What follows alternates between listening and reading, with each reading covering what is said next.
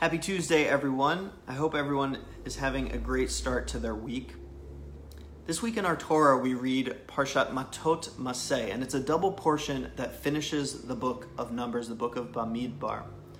And in this Torah portion, we read a story about two of the tribes, Reuven and Gad, G-A-D. And these two tribes ask Moses not to go forward with the rest of the Israelites to conquer the land of Israel, but instead to stay back and stay on their side, the eastern side of the Jordan, where it's great for their cattle and it's great for them to stay. It's safe, it's peaceful, they're fine. And Moses says, absolutely not.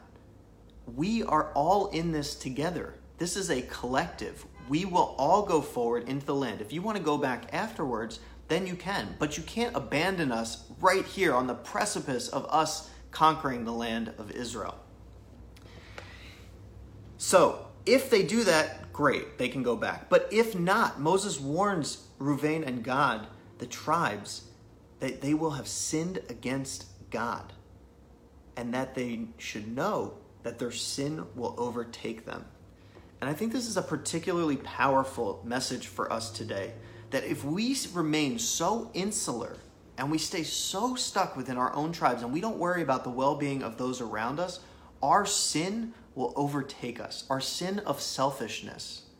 But if we all join together and fight for that promised land that we all crave and desire and yearn for, then we will get that promised land and we will achieve the peace and security and love that we all want.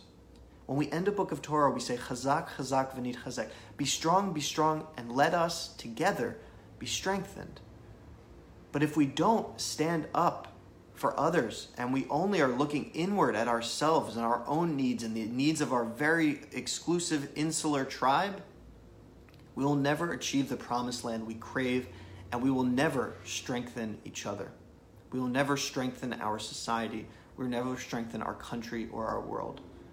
We all have to stand up and be a collective and treat everyone with dignity and care and love. I hope you all have an absolutely wonderful week, and I'll be here with you next time.